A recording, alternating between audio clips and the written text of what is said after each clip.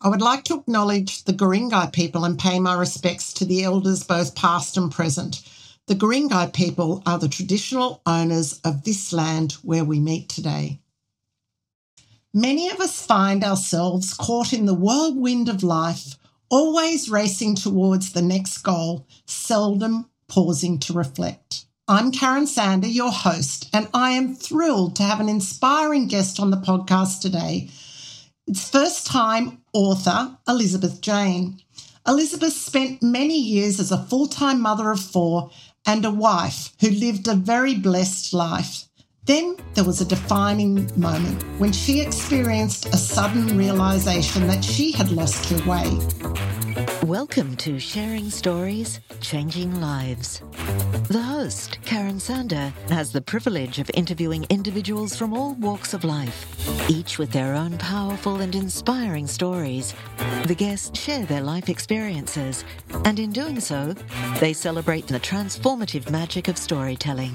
To learn more, visit www.thestoryroom.au and explore the private membership area, the Backstage Pass. This awakening propelled her on a profound journey of reflection, discovery, and personal growth as she sought and found her true passion and purpose in life.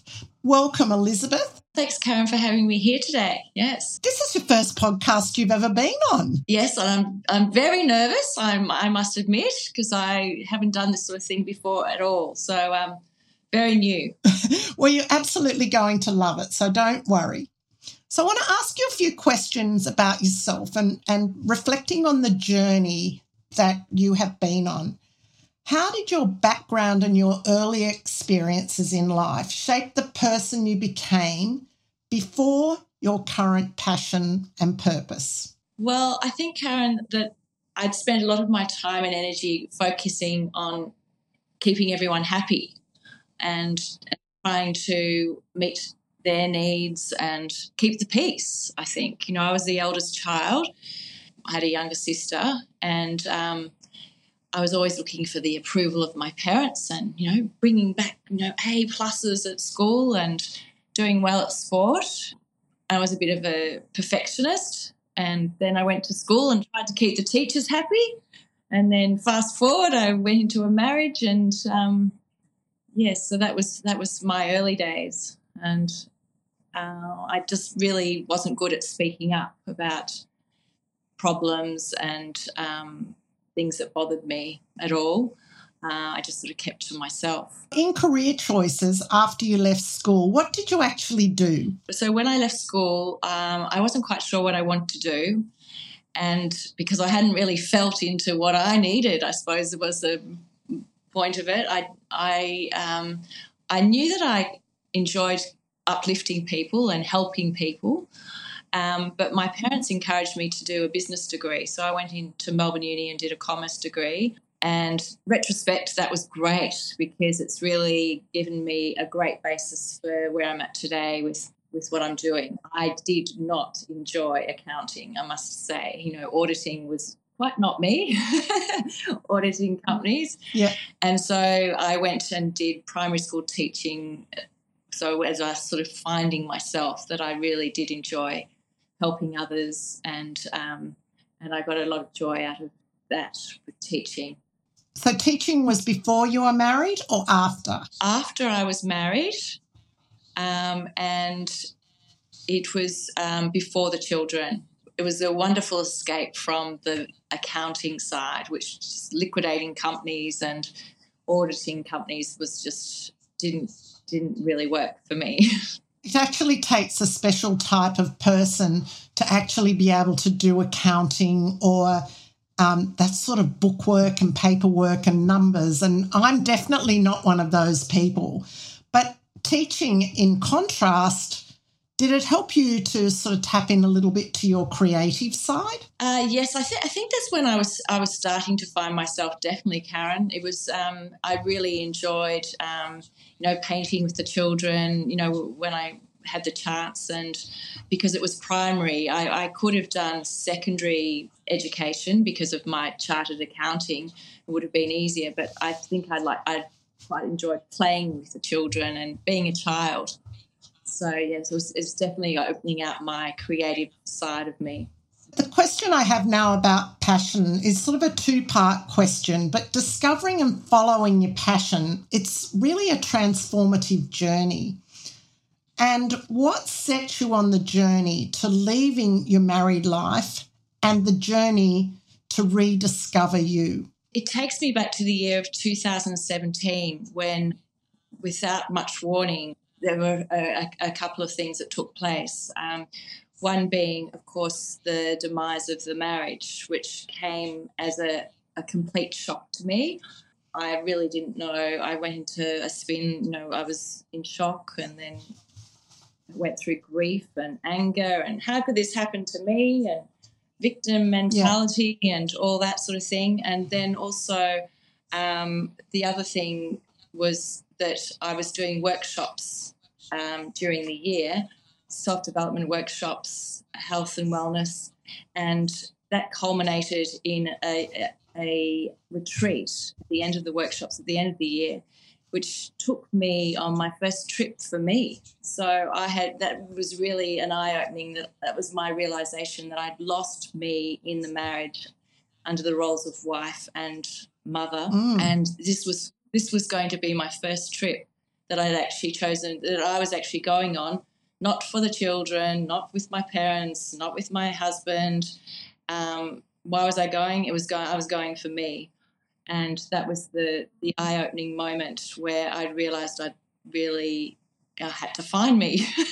I had to find me again, I think. Yeah, so a real role of discovery. But was there a particular pivotal moment that you realised that this shift in your life needed to happen? Was it the end of the marriage? Yes, it was definitely the end of the marriage, because my children were the youngest were the twins, and they had done their final year. So I had 4 adult children flying the coop, and I no longer had the role as their mother, their caring mother, and because they were living away and doing their own thing.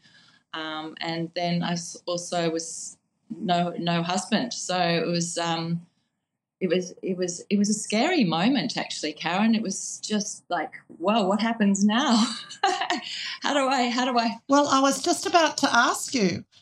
Oh, yeah, 25 married and 30 together, 29 together. I sort of imagine, you mentioned it was scary. There's all sorts of things like fear, maybe abandonment. Like, what other emotions came into it, like sadness? Oh, I just felt totally helpless and hopeless and totally, I went through feeling totally discarded. So initially, Karen, I must say I didn't behave very well, and I was out partying thinking, well, someone will love me. Well, that's a natural thing.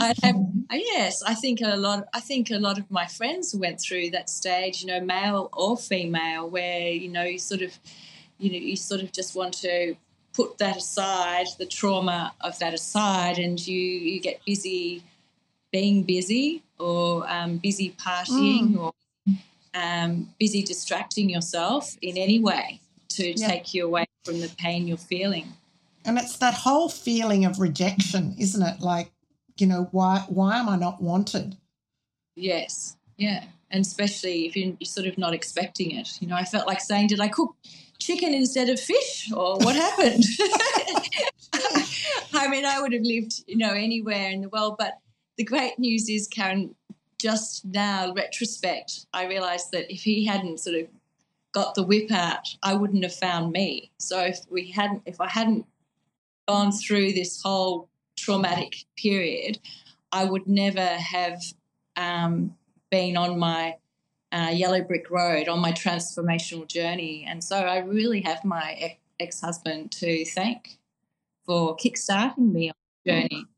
And that's wonderful in hindsight, but when it's actually happening to you, all those, like, you're just like, why me?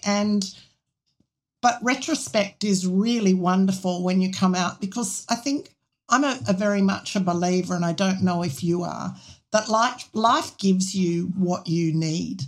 and at any one time it's giving you what you need. And even though it doesn't feel like that at the time, it is often a gift. Yes, yes. No, I think that's exactly right. You know, those obstacles are opportunities if we know how to take them and utilise them as opportunities, you know, to grow. So you've written this wonderful book, Free and First, Unlocking the Ultimate Life. But what obstacles, you know, we all have obstacles and challenges in our life. Could you share an obstacle that you faced in getting to the point of really finding you and writing the book?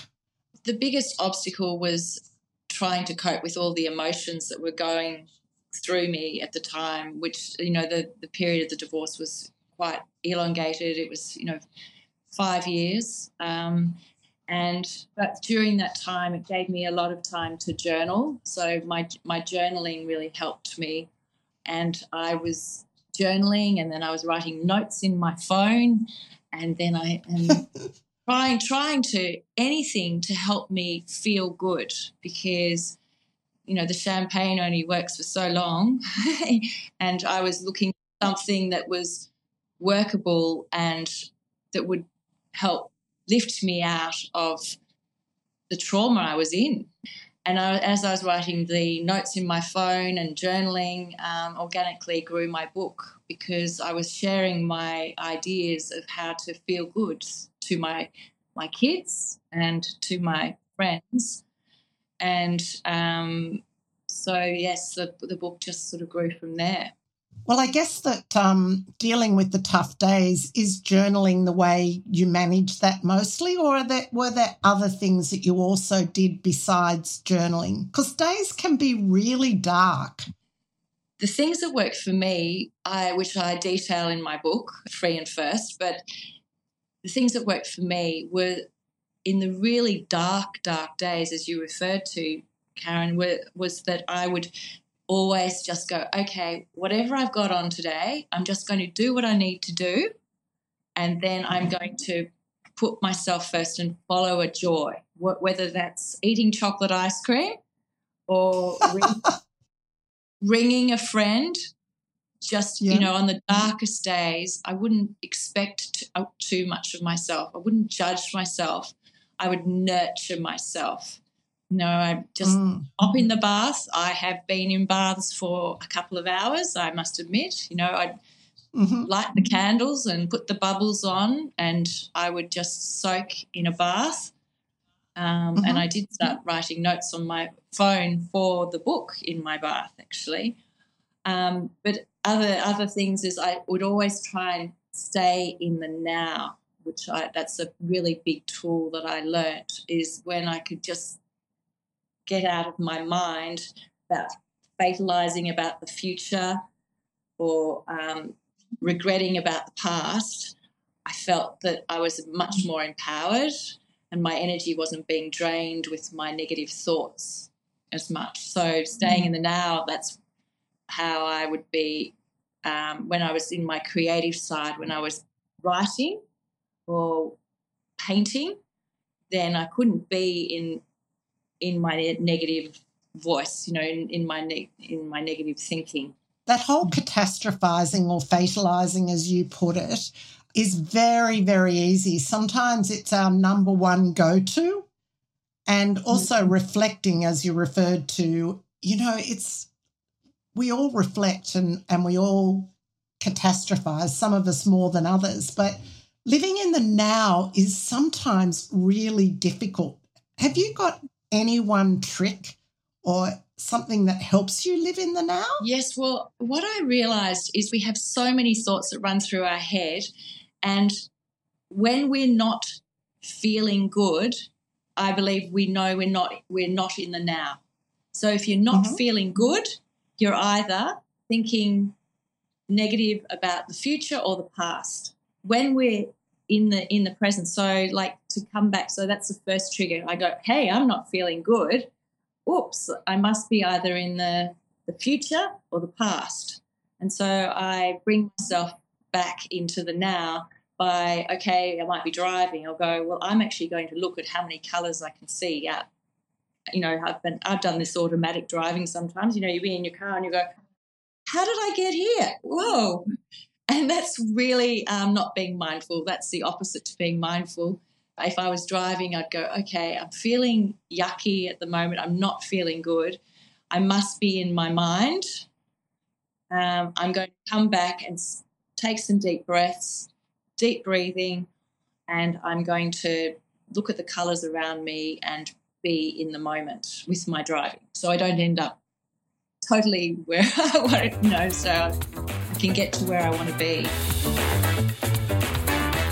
If you're interested in getting more involved in our community, connecting with people who share your interests, you can do this by visiting our website at www.thestoryroom.au. That whole internalising, blaming yourself, looking in at your past, looking and fatalising or catastrophising in the future is such an unhealthy habit. And I love that you mentioned breathing. How do you find breathing helps you? If we are focusing on our breathing, because there are so many tools, but breathing's a really good one because we have to be in the present if we're focusing on our breathing, because we can't, it's something in the now. It's something, you know, and so to be breathing in and then gently out, and some people say you should breathe longer out, and I just often think of letting all the negativity and all the stress and all the frustration and all my worries being washed into Mother Earth or down the plug hole of the shower. You know, when we're sort of having a shower every morning, we can just think of, you know, flushing our worries away, basically. So I use my breathing and I use, you know, being under the shower even, you know. I really like that analogy of breathing it in and washing it down the shower plug hole, you know, like, and you can watch it in your mind, can't you, going down the plug hole? Yes. Or under a waterfall. I've had lots of, you know, different looks. You know, some people imagine themselves, you know, under a teeming waterfall, you know, sort of coming down onto your head and flushing out all that you don't need. Share a little bit about your book, the process of writing your book and how it has contributed to your personal growth and the understanding of your ultimate life. Yes, well, the book, as I said earlier, was just an organic, just came about organically from all the notes that I'd been writing, because I'd been doing a lot of yoga and meditation, and have been fortunate to be on a few health and wellness retreats in India. All the notes came about and came into my book, and I have a few tools in my book about how to get through any challenges. So the ABC of Me is one tool where I talk about acknowledging and allowing our feelings, and then feeling our feelings is helping us to work out what we need, you know, and then when we can work out our needs, we can actually fulfill those and feel good. It sounds very simple, but it does take perseverance and vulnerability to be in your feelings, because I think a lot of people, including myself, don't like to, you know, feelings can be quite yucky and uncomfortable, and it sometimes seems so much easier just to keep busy or to party. So once I stopped and had time to feel my feelings, it was much easier. So my book is about that. Tell us about your painting and your poetry, because that is a lot. There's a lot in your book, which is wonderful. I don't know really what came first, because the children kickstarted me on my transformational journey, just like my ex-husband did, but in a different way, because they bought me a voucher to Cork and Canvas, which is a painting class, and I went along to that and had a bit of a giggle painting a palm tree, and then I ended up going into painting classes in 2019, and the painting classes really helped me to keep out of my negative thinking and to focus on something. So I found it really healing with my painting. And the paintings that were coming to me were quite distinct and quite an array of different ideas. And then I found that the paintings were reinforcing the tools that I discuss in my book about how to feel better and step through challenges more gracefully, let's say. Oh, I like that, stepping through challenges more gracefully. It's a nice way of putting it. And I think painting and using the visual in your mind's eye and painting is actually very therapeutic. It's like writing, isn't it? Very much so. Yes. And what about the poetry? Poetry I was just holding the pen, really. It just came to me, and the poetry is something that I haven't really looked back on my poems. I probably write about a few poems a week, and during the lockdown I was writing a lot more.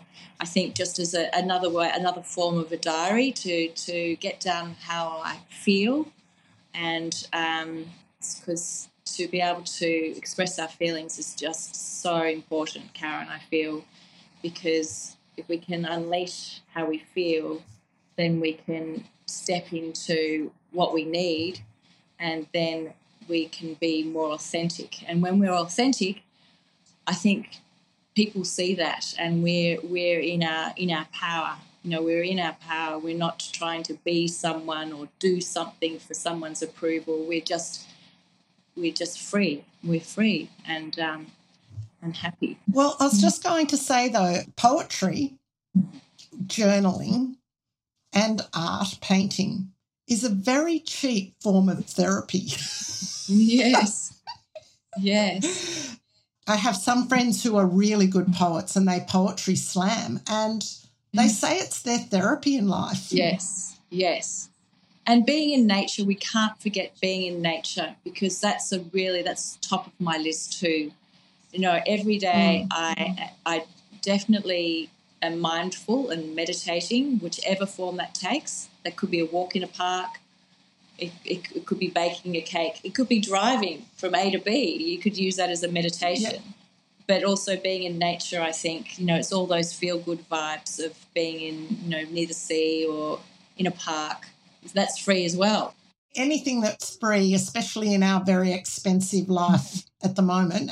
We live in one of the most expensive countries in the world, but going out and looking at nature is free. Writing a poem is free. Writing down your thoughts and journaling, it is free. But if there was a roadmap to reflecting on life and finding your passion and purpose, can you just give us some simple points for that roadmap?